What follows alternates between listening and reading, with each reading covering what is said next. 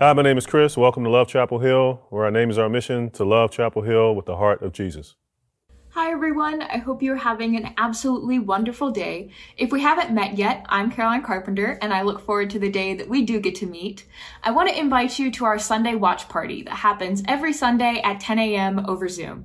I've absolutely loved joining in on the watch parties and getting to talk to people about the message, about our weeks, and just anything that comes up.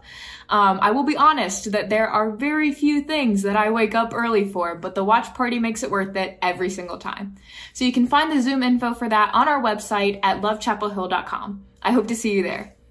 Hey everyone, this is Val from the Connections team asking you to please fill out a virtual Connect card so we can get in touch with you and you can get in touch with us to learn more about Love Chapel Hill and how we can connect with you. Thank you very much. Hi, I'm Maddie, and I get to tell you about Quest Kids. Quest Kids is our children's ministry, and throughout this time of worshiping at home, we've been having weekly Zoom meetings, Sundays at 10 a.m. And we are in search of and in need of volunteers. I know another Zoom meeting might feel like a hard sell right now, but let me tell you, this is not like any other Zoom meeting you're going to. You get to hang out with about 15 engaged, insightful, and hilarious kids, and you get to spend time doing fun things like scavenger hunts and games, and of course, reading from and learning from God's Word. It's been such a powerful and joyful time of connection for all of us, and I really encourage you to reach out if you're interested. It doesn't matter if you're someone who has volunteered in person in the past who wants to reconnect, or you're looking to do this for the first time. We would love to hear from you. There's two ways that you can reach out to connect. One is going to our church's main webpage, lovechapelhill.com, and scrolling a bit down on that first screen, you'll see a spot to reach out or to apply to be a volunteer. Or you can look at the Connect card link at the bottom of this video and fill that out and just express your interest in the children's ministry or Quest Kids there. We are really excited to hear from you and looking forward to working with you.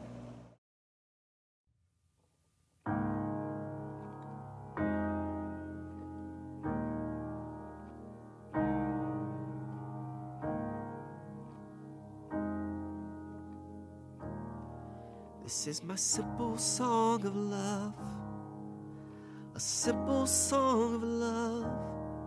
This is a simple song of love from my heart to yours.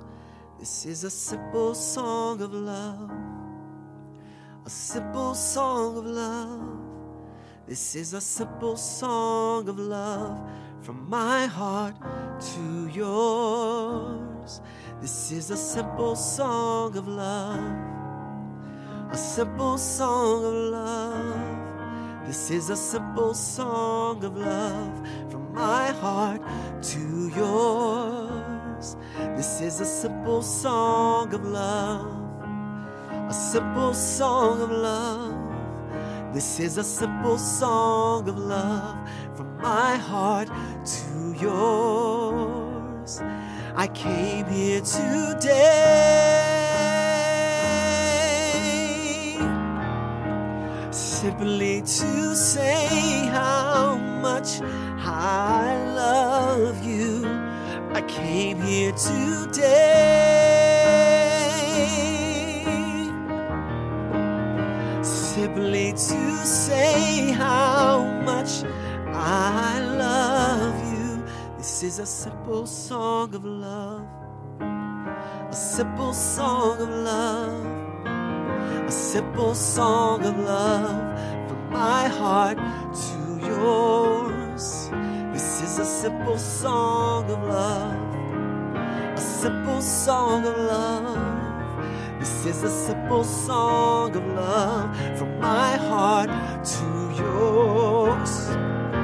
I came here today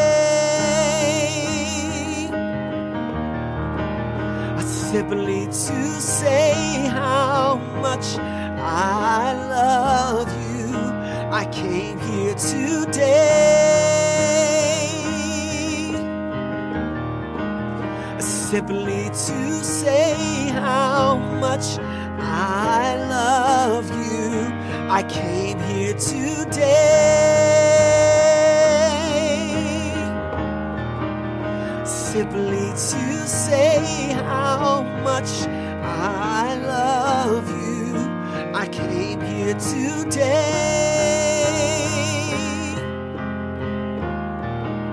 simply to say how much I love you. And I will not give myself to any other. Come and take the place of every other lover. All I want is you. I will not give myself to any other. Come and take the place of every other lover. All I want is you. I will not give myself to any other. Come and take the place of every other lover. All I want is you. I will not give myself to any other. Come and take the place of every other lover. All I want is you. All I want is you.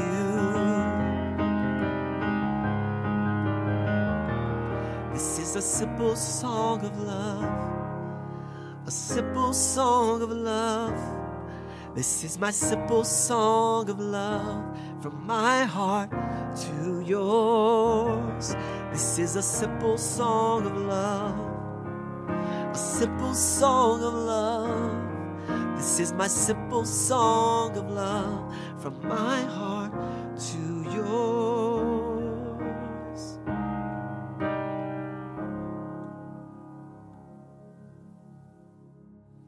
Hey, Love Chapel Hill. We have an update to share today that is difficult even for us to say. But Pastor April has felt over the last several months this discerning that the Lord is leading her to step away from her role as family life pastor here at Love Chapel Hill. Even saying those words brings a range of emotions from sadness for our loss as a church, to deep gratitude, which is even more so and more important. The deep gratitude that we have for her and the way that she has poured her heart and soul and love and care into that role over the last 11 years.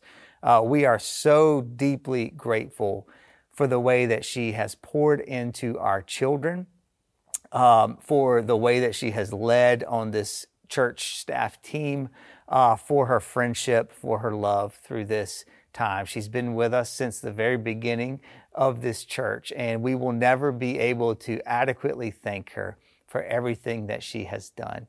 But we wanted to have her express that to us today. So she's going to share that with us, and please be praying for her and for her family. Pause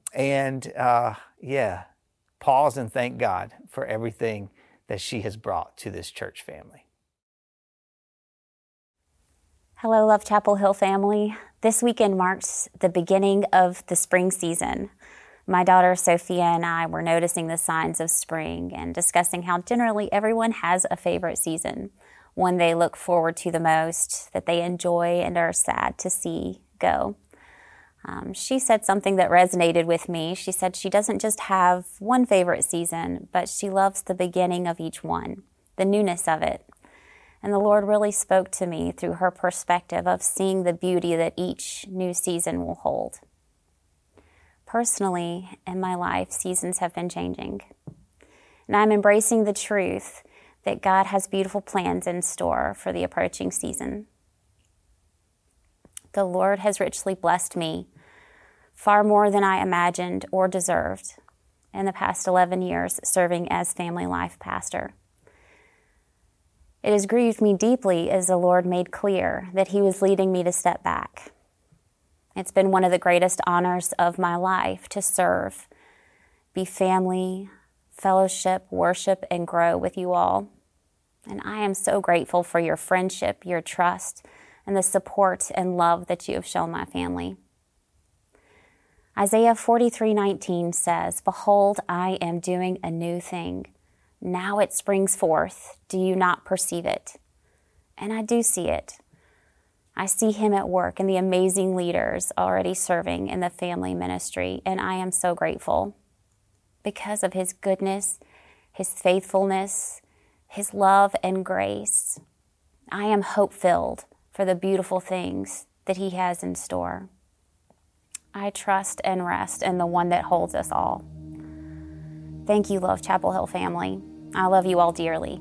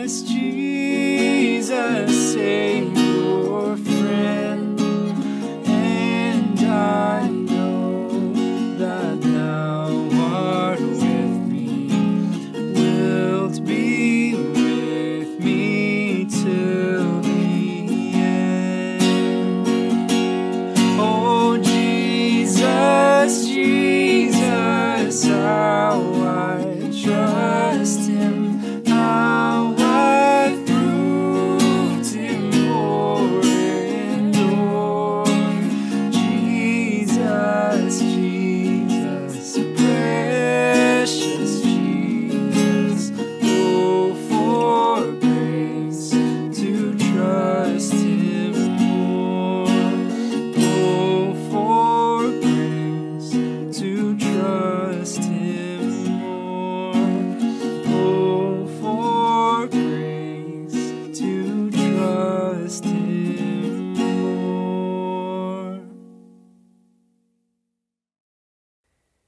Today is the 5th Sunday of Lent. We are on this 40-day journey towards the cross, walking with Jesus towards the cross. The cross is coming more and more into view. And as that is happening, we sense the story accelerating. We can sense the opposition building against Jesus, even as the actions of Jesus continue to expand and increase. And so we get this moment of feeling like the plot is thickening.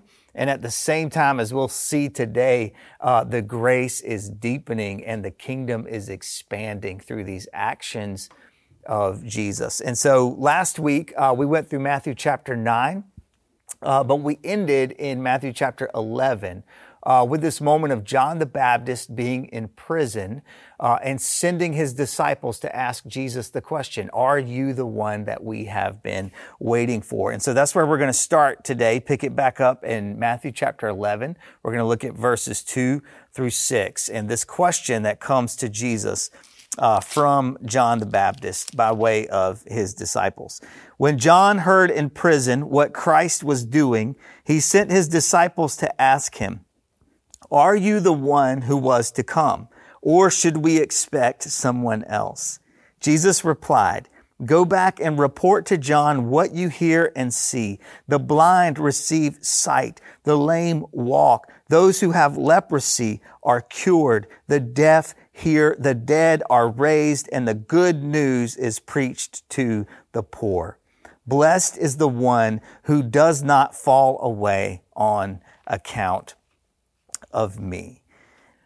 So we get this report that is sent back to John the Baptist, all of the signs that the people are seeing and hearing of the reality of the kingdom breaking in and that Jesus is the one that we have been waiting for. They're not waiting for someone else. This is the one. And Jesus specifically draws on this imagery throughout the prophet Isaiah, which would have connected deeply to John the Baptist and his understanding of his own mission in preparing the way, a voice of one calling in the desert, in the wilderness, prepare the way for the Lord.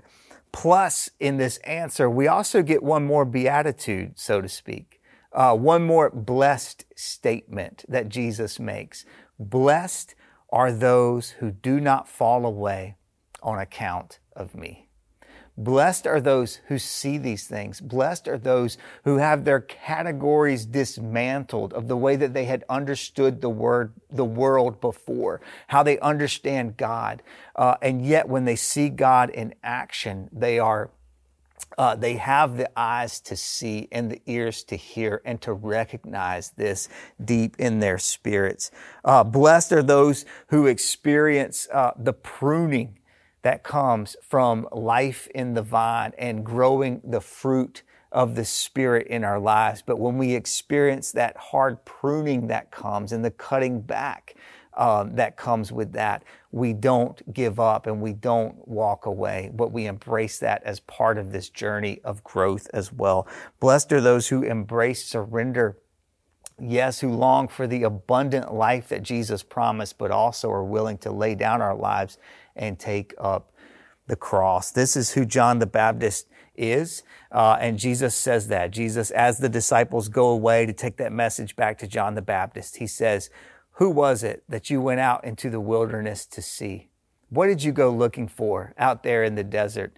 A reed that is swayed by the wind? No. A person who's dressed in fine clothes? No. People who are dressed in fine clothes are found in king's palaces, Jesus said. But what did you go to see? A prophet? Yes, he says, and more than that. So Jesus is answering this question and at the same time honoring John the Baptist. But where we are today, as we see the story accelerating, we move from this moment in the story where John the Baptist is simply in prison to the tragic moment where John the Baptist is executed by King Herod. So we're going to be in Matthew chapters 14 and 15 for the rest of the day together as we see this story moving quickly forward. And so we're going to look specifically at 5 stories today in this chapter, starting with John the Baptist being executed, and then Jesus feeding the 5,000, Then Jesus walking on the water and Peter going out to meet him on the water. Then we have this controversial story of the Canaanite woman. We'll get into that. And then finally, Jesus feeding 4,000 people to wrap that up. And so that's where we're going to be today. We're going to start in Matthew chapter 14, verses 1 through 12. We get this heartbreaking story of the execution of John the Baptist. Remember, John the Baptist is not only the pioneer, the forerunner, the trailblazer for the ministry of Jesus, he's also Jesus's cousin. And so there's so much connection here. And we see the way that this tragedy affects Jesus. It starts at Herod's feast. And so King Herod, who is the son of the King Herod who tried to put Jesus to death when Jesus was just a baby, earlier in this same gospel. Now that King Herod's son, is at it again. He's throwing this feast, and in this extremely twisted way that involves, sexual exploitation and all of this difficult, topic here. He ends up ordering the execution of John the Baptist. He sees John the Baptist as an enemy who has publicly critiqued him for basically stealing his own brother's wife and taking her as his own wife. John the Baptist calls that out. That's why he ends up in prison. And now we get this tragic ending to the life of John the Baptist, where King Herod orders his execution and orders his head to be brought into this feast and this party to bring John the Baptist's head in on a platter. A tragic moment and a tragic ending to this sacred life, a denial and rejection of the dignity of this person who had been set apart by God as a prophet. And his life comes to an end in this gruesome act of violence, this self-serving act of violence on the part of King Herod. It's a picture of his abusive power at work. We've talked about this before, but all the way throughout the sweep of Scripture, we can see the anatomy of oppression at work. And the anatomy of oppression works like this. Fear drives the misuse of power. All of the time we see leaders in these places of power, and yet they're consumed by fear of losing that power or having that power challenged. And so fear drives the misuse of power, and we see that right here. The anatomy of freedom, on the other hand, in the way that God's kingdom operates, says not that fear drives the misuse of power, but that perfect love drives out fear. And so we get this picture of Herod acting out of this self-centered, abusive power, and the life of this prophet coming to a gruesome end. This strikes Jesus in the heart. He is heartbroken over this, and it says that Jesus retreats away. And in this moment, we see Jesus modeling what mourning looks like, and the reality of mourning, and the reality of this response to tragedy and to trauma and to loss. And God himself experiences that, and he retreats away in this time of mourning. He also in this is modeling rest for us. Multiple times throughout these two chapters, we see Jesus retreating away. It's not only after a time of trauma and tragedy, but it's also after a time of exhilarating ministry. After feeding 5,000, he does the same thing again. He retreats away. And so he's modeling what mourning looks like for us, but he's also modeling what rest looks like. And the fact that the ministry of Jesus is this overflow out of a deep well of intimacy with the Father and the Spirit. And that's what Jesus is operating out of in his ministry. So while Jesus is retreating away, it says that the people heard that he was there and they came and found him. Even though he had gone away to a solitary place, they came and they found him. They wanted to be around Jesus. And so in Matthew chapter 14, verses 13 through 21, we get what leads up to the moment of Jesus feeding the 5,000. And so put this in contrast to what we just saw from this feast that Herod is hosting. Okay, we've got this feast that Jesus is about to put on. And out of his compassion for the people who are tired, who are hungry, who have been there to see Jesus, now they're in this remote, solitary place. They've got nowhere to find food. And Jesus tells his disciples, you provide for them. You find something for them to eat. He invites his disciples into this moment that becomes this miracle of where they bring to him 5 loaves and 2 fish, and Jesus turns that into this feast of abundance. He multiplies that so that everyone who is there is able to eat. Everyone who is tired and hungry gets served by Jesus in this moment, even to the point that there's this abundance and overflow, and 12 baskets full of leftovers are collected at the end. And we see this contrast between the feast that Jesus is hosting and the feast that Herod was hosting, and these two kingdoms and these two ways of leadership and these two ways of operating in power in direct contrast to each other. In Herod's feast, the head of his enemy is brought on a platter. But in the feast that Jesus hosts, bread and fish in abundance are brought for those who are tired and hungry. It's his compassion is overflowing in this action, and that's what his kingship looks like. That's what his power looks like on display. That's what his reign looks like in action, and you see this direct contrast. Once again, in this miracle, as we see all the way throughout all of the Gospels, we have these very physical miracles, reminding us that Christianity is a very physical faith in the sense that it's this holistic faith. It's not only a faith that focuses on the heart and the soul, but it also focuses on the mind and the body as well. It's this holistic faith. It doesn't isolate the heart and soul away from the rest of the reality of who we are. It's not isolation. Instead, it's integration of all of who we are. And so we see Jesus, obviously, he ministers to the heart and to the soul, but he's also, in the overflow of his compassion, taking direct action to feed in a very physical way the tired and the hungry who are all around him. It's this God who comes in flesh and blood into his creation, not to reject creation, but to redeem it. And this God of flesh and blood ends up serving not just heart and soul, but he's serving bread and fish to the people who are tired and hungry, with 12 baskets full left over in abundance. So we've got those two stories that we've seen so far. The tragic execution of John the Baptist, followed by the feeding of the 5,000.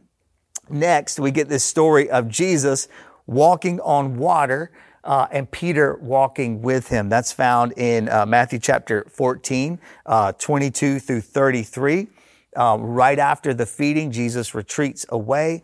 Again, his disciples are crossing over the lake. It's taking them all night because of the wind and the waves that are pushing against the boat. They are getting nowhere. And in the midst of this, Jesus comes walking to them, coming to their aid out on the lake. He's walking on the water. At first they think he's a ghost and they completely freak out over that. But Peter recognizes him and he says, Lord, if it's you, ask me to come to you out on the water. And Jesus simply answers, come. And Peter does. He gets out of the boat and he walks towards Jesus. At a moment there, he is distracted by the wind, by the waves. He begins to sink. Jesus reaches out and rescues him and pulls him up and says to him, you of little faith, why did you doubt? You of little faith, why did you doubt? All right, so we are working our way through these 5 stories. We've got the tragic execution of John the Baptist. We've got Jesus feeding the 5,000. We've got Peter walking with Jesus on the water. And now we come to this controversial moment involving this woman who's simply identified as a Canaanite woman. This is in Matthew chapter 15. Verses 21 through 28, and we're going to read that together. Leaving that place, Jesus withdrew to the region of Tyre and Sidon. A Canaanite woman from that vicinity came to him, crying out, "Lord, Son of David, have mercy on me. My daughter is suffering terribly from demon possession." Jesus did not answer a word. So his disciples came to him and urged him, "Send her away, for she keeps crying out after us." He answered, "I was sent only to the lost sheep of Israel." The woman came and knelt before him. "Lord, help me," she said. He replied, "It is not right to take the children's bread and toss it to their dogs." "Yes, Lord," she said, "but even the dogs eat the crumbs that fall from the master's table." Then Jesus answered, "Woman, you have great faith. Your request is granted." And her daughter was healed from that very hour. Now, this is obviously a deeply controversial passage. People often point to this as a passage that they find not only confusing, but disturbing to see Jesus interact in this kind of way with this woman. To hear these words from Jesus, in the mouth of Jesus, it just seems completely out of alignment with what we know about him. And there's so much difficulty around this. We've addressed this passage a couple of times before. If you want to get more into that, feel free to reach out to me and I can direct you to that. But this is a passage that we need to lean into. And so when we come up against something that we find controversial, that we find confusing, that we find disturbing, our first reaction might be to just pass by it and try to go to the next thing that makes us feel better about that and ignore that. But what we really need to do is see this as an invitation to lean in when we don't have understanding. That is an invitation to understand, to ask Jesus to teach us, to ask the Holy Spirit to guide us into the understanding that we don't currently have. It's an invitation into growth. And I think that's what's available for us in this passage. A few things that shed light on this for us. The fact that this is taking place in the region of Tyre and Sidon. To the Jewish people, and remember, Matthew is writing to a primarily Jewish audience. That's the mind frame that he's coming from.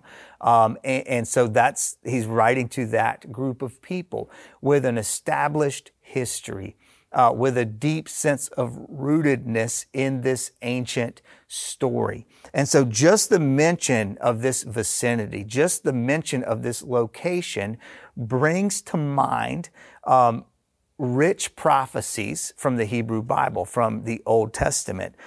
Throughout the Old Testament, we see the prophets, Isaiah, Ezekiel, Joel, Amos, Zechariah, all of them speaking against this region, calling out Tyre and Sidon, speaking the judgment of God against them for being this place of evil. Out of this place, 2 of Israel's greatest enemies end up coming from Tyre and Sidon, Jezebel and Athaliah, who end up doing so much damage to the people of Israel. So just those 2 words, the names of that vicinity, immediately bring to mind an enemy for the Jewish people, and a lot of history to back that up. Now take into account the fact that this woman is simply identified as a Canaanite woman. That might not stand out as odd to us until we start doing a little bit of digging and we realize that this is the only time in the entire New Testament that that word is used for anyone, that designation is used. The Canaanites are not mentioned in the New Testament. That is an echo from the Hebrew Bible, from the Old Testament, that brings into this moment all of this history and all of this background. And to the Jewish people, they saw the Canaanites as an enemy, as people who were literally on the outside of the promise of God. So that's some of the background that's swirling around here, which means that when we hear these words that Jesus says to her and about her, they would not have been controversial at all to the disciples who heard him say that. They are to us. They strike us as completely out of place.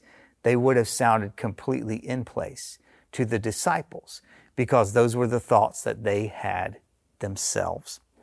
Now, does that excuse what Jesus said?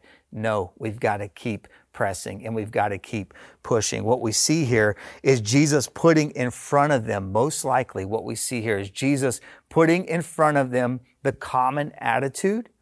And for us, when we say that just sounds out of place in the mouth of Jesus, Jesus is saying exactly.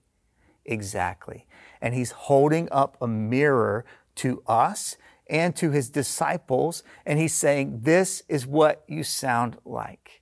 When you speak that way about people, when you press them to the outside, this is what you sound like. Does it seem out of alignment with everything else that we know about Jesus? Yes.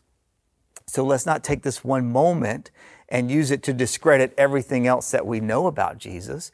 Instead, another way to help us understand the scripture, take everything that we know about Jesus and use that to help us understand this moment. And so what we have, what is most likely here is Jesus using this brilliant and common rabbi tactic of holding up the common wisdom and the common attitude and then breaking it down and critiquing it and showing why it is wrong. It feels out of place in the mouth of Jesus because it is. And Jesus is saying, and it's out of place in your mouth as well. So let's pause here for a moment. And let's mourn and grieve together over the tragedy of the shootings that took place in Atlanta this past week and the reality that 6 of the 8 people who were murdered in those shootings were women of Asian descent. And let's acknowledge the reality that they were targeted because of that. Add into that the complications that come with what the shooter himself is saying about motivations that are all tangled up in twisted religious thought and sexual exploitation. But do not let that distract from the reality of an escalating hatred and violence towards our Asian brothers and sisters. They saw this coming. They have sensed and experienced and seen the escalation of violence and abuse and attack against our Asian brothers and sisters. We have to be honest about the fact that rhetoric that is rooted in hate will always feed a hatred that will lead towards violence. Be honest about that and have no part in it.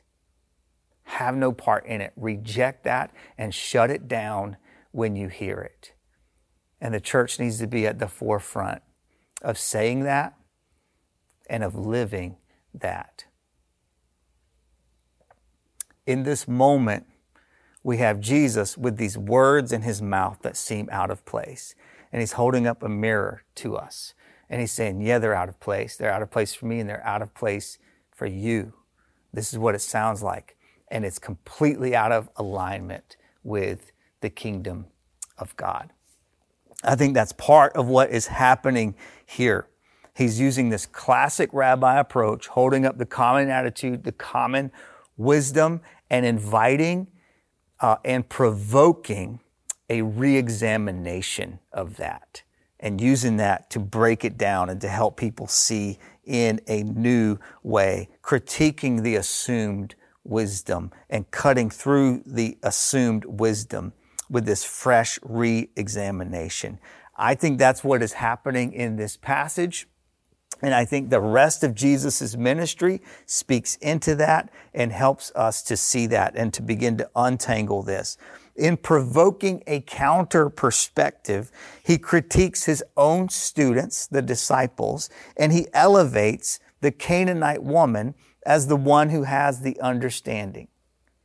He critiques his own students who have been with him, who should be the ones who grasp the understanding. And instead, he points to her and he calls her a woman of great faith. And he elevates her understanding and he says to them, she gets it. Hold that statement that Jesus makes of saying to her, you're a woman of great faith, up against what he says to Peter after Peter sinks, after walking on water. What does he say to Peter? You of little faith. And he holds those two up against each other for us to see the difference. He is intentionally provoking this counter perspective, this new way of seeing, critiquing his own students and elevating her as the one who understands it. So we've now got to the fifth of the stories. Okay, we started with John the Baptist and the tragic execution, then Jesus feeding the 5,000. Then Peter walking on the water with Jesus, then the Canaanite woman, the exchange there, and now we come to the last of the stories, and we see how they are all actually connected together. The last and fifth story that we're looking at is the story of Jesus feeding the 4,000. And so that takes place in Matthew chapter 15, verses 29 through 39. We've already seen Jesus feeding 5,000 in just the chapter before, and now he feeds 4,000. Some scholars find the placement of this story confusing. They feel like it's a contradiction, and they wonder why they're telling two stories that are so similar to each other, and they wonder maybe this is a retelling of the same event. But I don't think so. And I think that the research points instead to a different conclusion, that these are two distinct events. And we know that because it tells us that they happen in two different locations. The feeding of the 5,000 happened in a Jewish area and among Jewish people. The feeding of the 4,000 takes place in a Gentile area. So those who are not Jewish, takes place in this Gentile area, and it comes right on the heels of what we just saw happen with this discussion with the Canaanite woman. She says that let us just have the crumbs from the table. And Jesus says, woman of great faith. And what does he do next? In this Gentile area, he says, no, listen, you are not on the outside of this. Instead, I am making a place for you at my table, and they also get to experience this abundance of this miracle of multiplying the bread and the fish. The same miracle that he performed for the Jewish people in that Jewish region, he's now performing for these Gentile people who had been seen as outsiders, and this same abundance and overflow of his grace and mercy. In chapter 14, in the Jewish region, we see that there were 12 basketfuls left over that were collected after the fact. And we make that immediate connection, just like this mostly Jewish audience would have made, to the 12 tribes of Israel and that rich and long and deep history of the people of Israel that Jesus performed there in that Jewish region. And now what happens when he performs the same miracle, but in a Gentile region? There are 7 baskets full left over. Now, is that intended to mean that it's less than the 12 and therefore these people are less in some way? No. The number 7 in the Jewish mindset was always connected with creation. It's connected with the story of creation that we get in Genesis 1 and 2. And it's connected to this fulfillment and this completion, but also of all of creation. And so this number that would have brought the creation story to mind for this primarily Jewish audience, they see Jesus performing the same miracle of overflow and abundance, and there are 7 basketfuls left over. This is for all of creation. And now this story is shedding light on the story that came before it in this interaction with the Canaanite woman. She asked for crumbs from the table. Crumbs for the dogs is what she asked for. And Jesus, in this miracle, shatters all of those categories yet again. And he says, no, you are children and you have a seat with me and with my family here at this table. And I want you to share in this feast and to enjoy this multiplied goodness of God that is for you as well. This is the kind of king that he is. His reign and his kingship and his power, it looks like a feast where the tired and the hungry and those who have been pushed to the margins become the honored guests. We see that this points ahead to another meal that Jesus is preparing to bring us into, where he's going to break bread again, and he's going to bless the bread that he is breaking yet again. This story is preparing us for what is on the horizon and for what is swiftly coming at us, the table that we see coming into view, a feast that will not culminate in the head of his enemy on a platter. But instead, he's preparing us for a meal that's on the horizon that's going to point to his own body being broken and poured out to bring us into his kingdom come.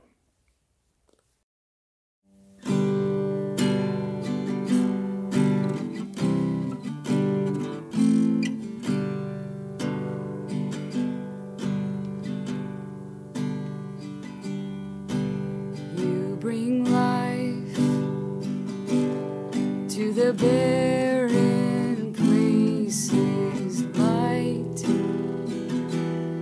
to the darkest spaces guide. It's your nature, you bring joy to the broken hearted, hope to the ones who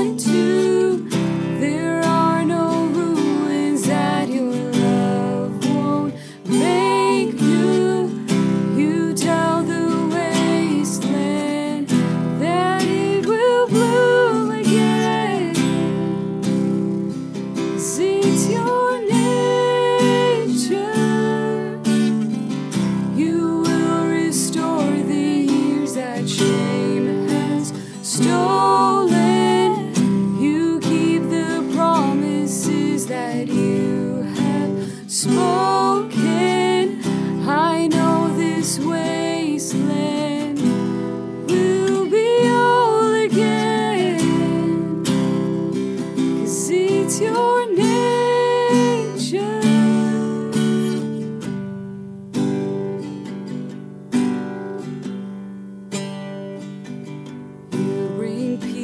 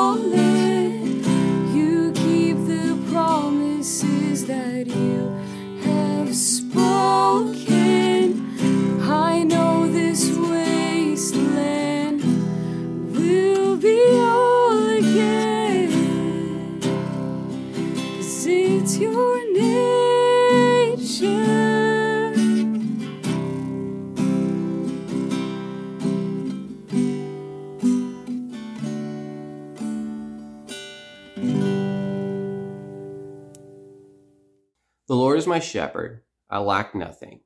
He makes me lie down in green pastures. He leads me beside the quiet waters. He refreshes my soul. He guides me along the right paths for his name's sake. Even though I walk through the darkest valley, I will fear no evil, for you are with me. Your rod and your staff, they comfort me. You prepare a table before me in the presence of my enemies. You anoint my head with oil. My cup overflows. Surely your goodness and love will follow me all the days of my life, and I will dwell in the house of the Lord forever. Hello, friends. In this upcoming season that feels probably a little bit more exciting than we've had in a while, with vaccines rolling out, COVID numbers are going down, things are starting to open back up. This is also exciting. But also, we don't want to run past those that have been hurting this year, those that have been struggling, those that have had loss and grief.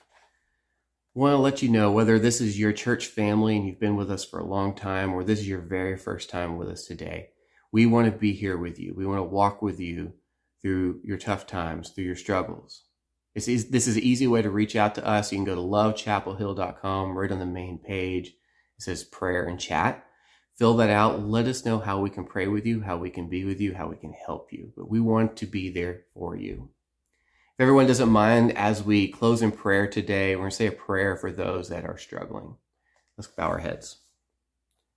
Dear Lord, you are the risen Christ, the Prince of Peace, the mighty God, and everlasting Counselor.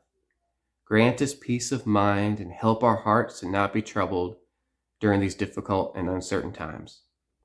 Give us the strength and grace to trust you even when we cannot see the way. Remind us that you will never let us go and that you will always hold on to your everlasting arms of love. We ask all this in the name of Jesus Christ, our Lord. Amen. Amen. You are not alone, and you are definitely loved.